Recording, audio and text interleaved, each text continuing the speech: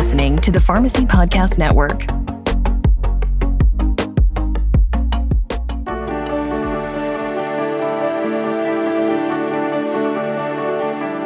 You're listening to the NASP Podcast. This specialty pharmacy podcast is a collaboration with the National Association of Specialty Pharmacy and the Pharmacy Podcast Network. The mission of the National Association of Specialty Pharmacy is to improve specialty pharmacy practice by promoting continuing professional education and certification of specialty pharmacists while advocating for public policies that ensure patient access to specialty medications. As the healthcare industry's leading podcast dedicated to the pharmacy profession, the Pharmacy Podcast Network is proud to bring our listeners the NASP Podcast, in collaboration with the National Association of Specialty Pharmacy. Hello, my name is Sheila Arquette, and I am the President and CEO of the National Association of Specialty Pharmacy. I am delighted to welcome a very special guest, Bethany Kalich, PharmD, CLS, to this episode of the NASP Podcast. Bethany joined Amgen in 2018 and currently serves as a cardiovascular medical director and asset lead for the U.S. medical team. Her focus in this role is to advance the standard care for uncontrolled LDL-C and address the associated CV event risk reduction. Prior to joining Amgen, Bethany was an assistant professor of pharmacy, adjunct professor of medicine, and clinical pharmacist in the Division of Cardiology at the University of Texas Health at San Antonio, Texas. She established the clinical pharmacist role for the inpatient cardiology acute care and critical care units, and established an outpatient ambulatory care PharmD clinic for patients with cardiovascular disease with special focus on heart failure, lipid disorders, ischemic heart disease, and resistant hypertension. Bethany is a graduate of the University of the Incarnate Word, where she received her PharmD. She completed her undergraduate studies at Texas A&M University and completed her postgraduate residency training at the University of North Carolina. Bethany, thanks so much for joining me today. To get us started, can you provide us with an overview of cardiovascular disease in the United States? Yes. Cardiovascular disease is a leading public health care crisis in the U.S., and it has been for the last 50 years.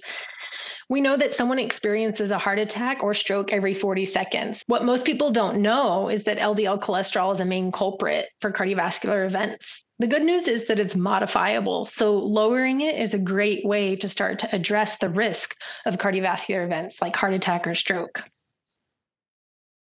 Any idea why, Bethany? Because it seems like, with all of the, the medical innovation and the emerging science over, my years as a pharmacist in treating cholesterol, why don't folks understand that about LDL-C?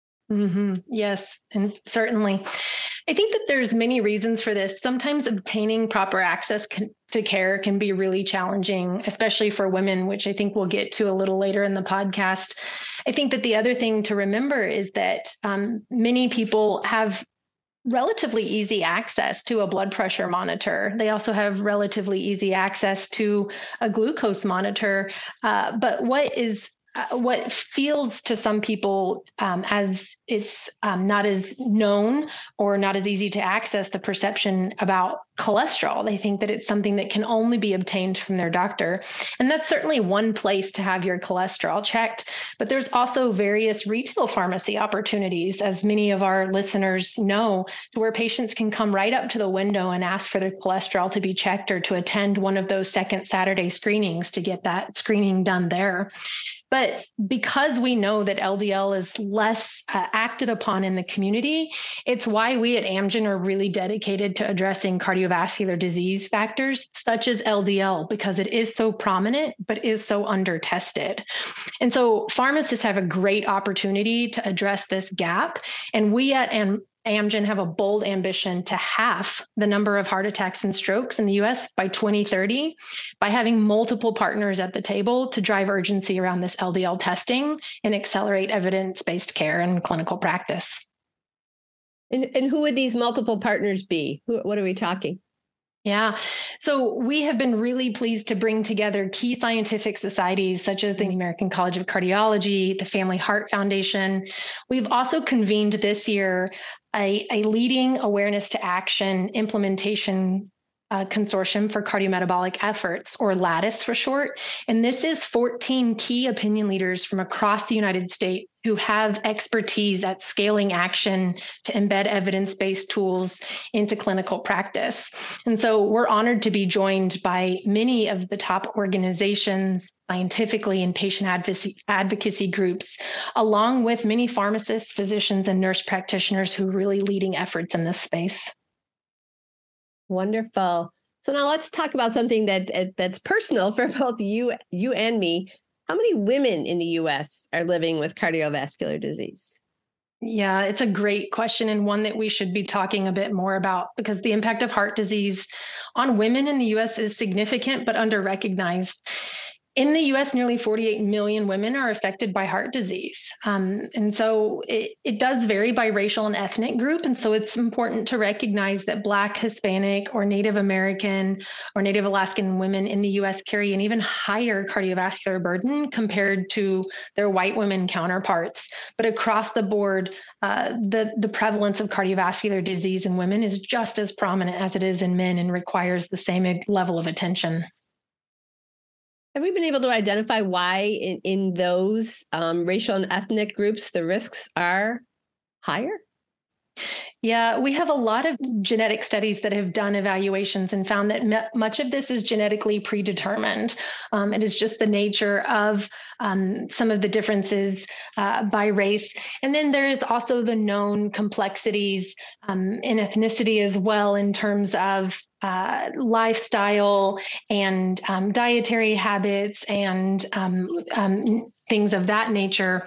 But we also know that many women have challenge accessing care, not only for the sake of maybe not having access in the traditional way that we think of, but also thinking about access in terms of these women are often caregivers for all of the people around them. And so when we see people living in communities of family, women often are the ones stepping in, not only to care for their children and their spouse, but also their parents.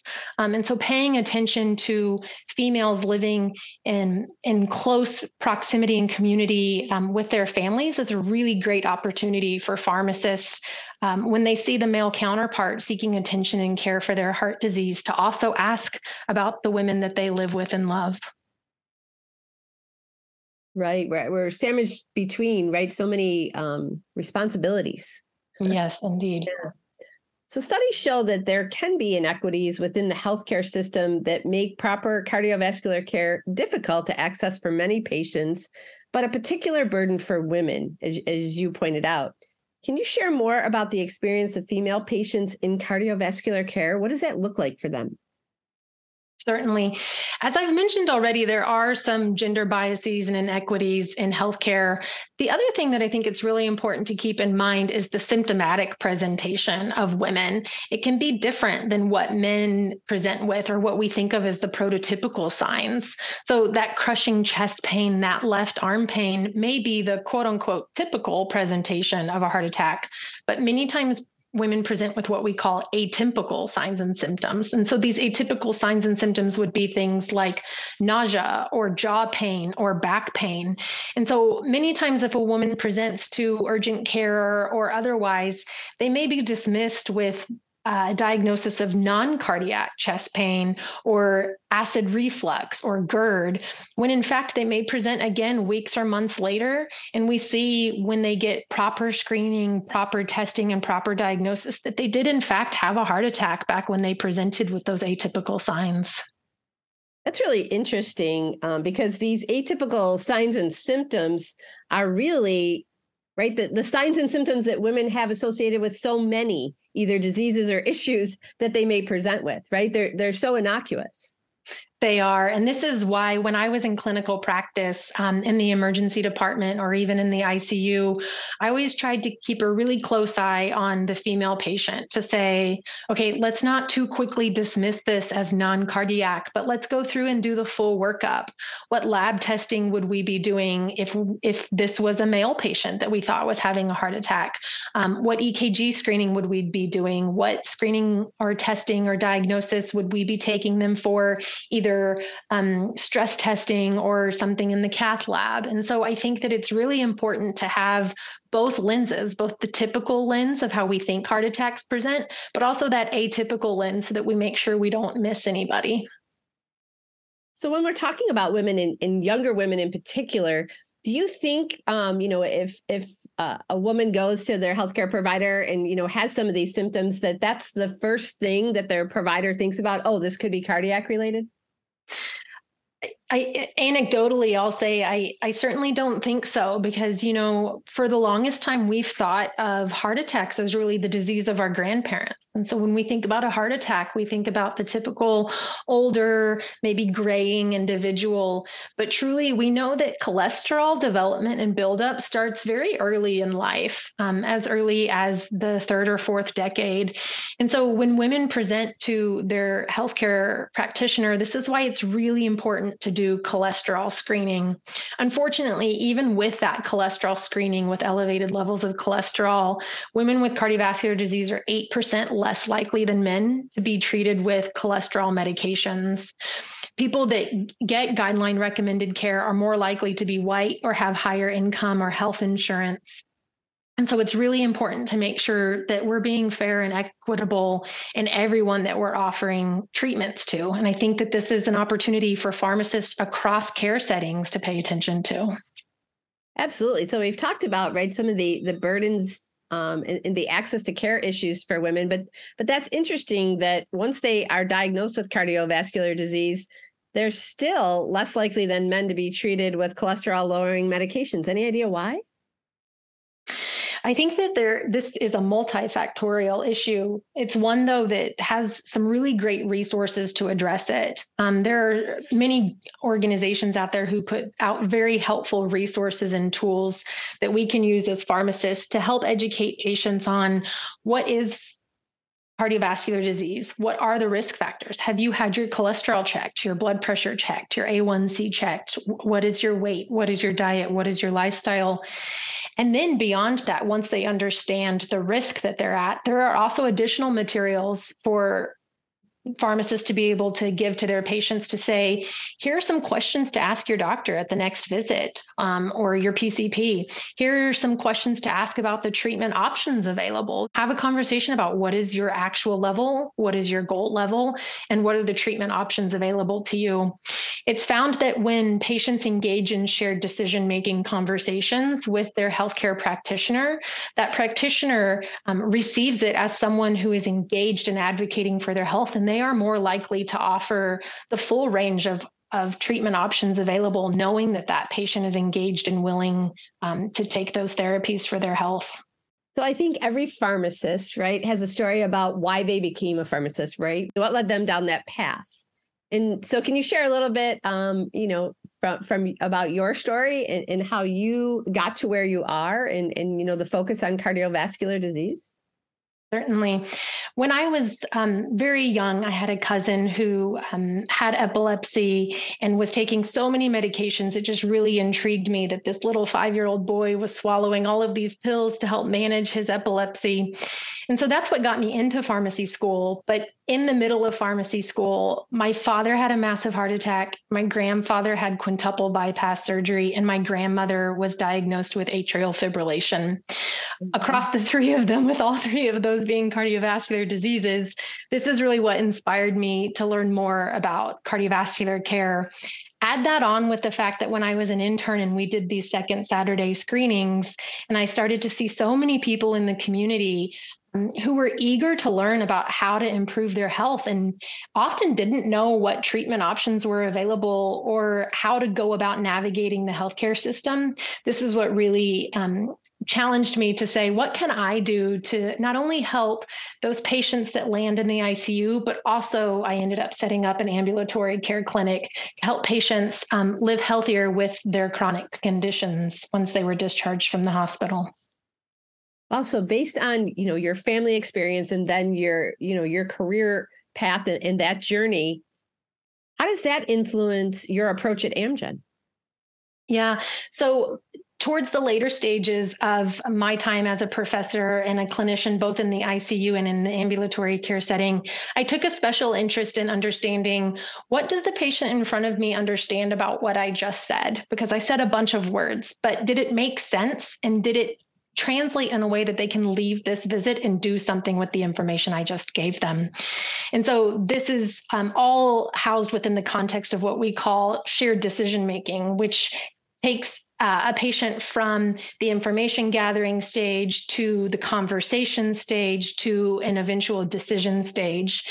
And so here in Amgen, my focus is on taking the data that we've generated from clinical trials, translating it with simplicity to communication, not only to HCPs, but also to patients, and then finding easier and more practical ways to embed those recommendations and that care into the clinical practice setting. It's why we at Amgen really value the 2022 American College of Cardiology Expert Consensus Decision Pathway, which really simplifies the LDL targets for patients with cardiovascular disease and really simplifies the approach to how therapies can be made available for patients. And I think that this is something that all of us as pharmacists can realize that we play a really vital role in raising the awareness and the education of, so that patients can take action with their PCP. So, other than their own personal experience, how can practicing pharmacists today learn more about these treatment inequities? And how can they help to overcome some of the barriers to care? There's been so much focus, right, on addressing social determinants of health. What can pharmacists do? I think that's the first step, is recognizing the gap in some of the social determinants. The awareness of the disparities, not only in the care that people seek, but also in the availability of prescription offerings to people, is really key. I had a neighbor who learned I was a pharmacist at Amgen and started asking more. And when he learned what I did, he had said, I've never been offered that therapy and I have high cholesterol. And so I think part of it is us as pharmacists just making sure that once we understand what the patient's diagnosis is or what our customers are being treated for, making sure that they understand all of the options available to them. And that's why I just really love that we as pharmacists are in such a unique position to have more regular touch points with patients and have the opportunity to build these trusting relationships to help them address their needs. The other thing I'll say is that if pharmacists are looking for more information in addition to everything that's out there from so many of the continuing education opportunities, we have more information about lipid management available at lipidlink.com. Awesome. What a great resource, right? As the trusted medication experts, this is a tremendous opportunity, right? I'm sure, I don't know about you, but I think you would agree, but that's what I went to pharmacy school for, right? To make that difference. Exactly. Yes. And it's so nice to be able to be in a position to do that. So we've talked a lot about, right, some misconceptions and how do we support underserved populations and women as well in accessing the care they need. What are some important steps that we can share with pharmacists that they can take in these regards? Yeah, certainly. I think that the pharmacists listening here are already taking the first step, making themselves aware of the statistics across the United States, but also the statistics specific to women. I think pharmacists also aligning to a really bold ambition. What can we do to bend the curve downward so that we don't continue to start to see rise in cardiovascular disease? Whether that be in the retail or community setting, the hospital setting, the clinical setting, whether that be through Second Saturday screenings, volunteer efforts, education efforts, or even just talking to the people in your local community, there's so many opportunities for pharmacists to just be raising the awareness of cardiovascular disease as the number one public healthcare crisis in the U.S. Any closing thoughts, Bethany, to share with our listeners? I really appreciate having the opportunity to be here with all of you today. I will say that we all know, having been through pharmacy school, it's a long journey, but we all did it with a passion and an ambition and a purpose in mind. And so I just encourage every person to think through every day, who is this patient or who is this customer that I'm going to be able to make a difference in the life of today by raising their awareness of maybe a disease state that they didn't even know that they were at risk for. So find your passion, find your purpose, and pursue it. And again, for those of you who haven't visited yet, lipidlink.com. I can't wait to check it out after this conversation. Well, thanks so much, Bethany. Thank you. Amgen is a corporate member of NASP. One of the benefits of corporate membership is the opportunity to be my guest on one complimentary podcast per year.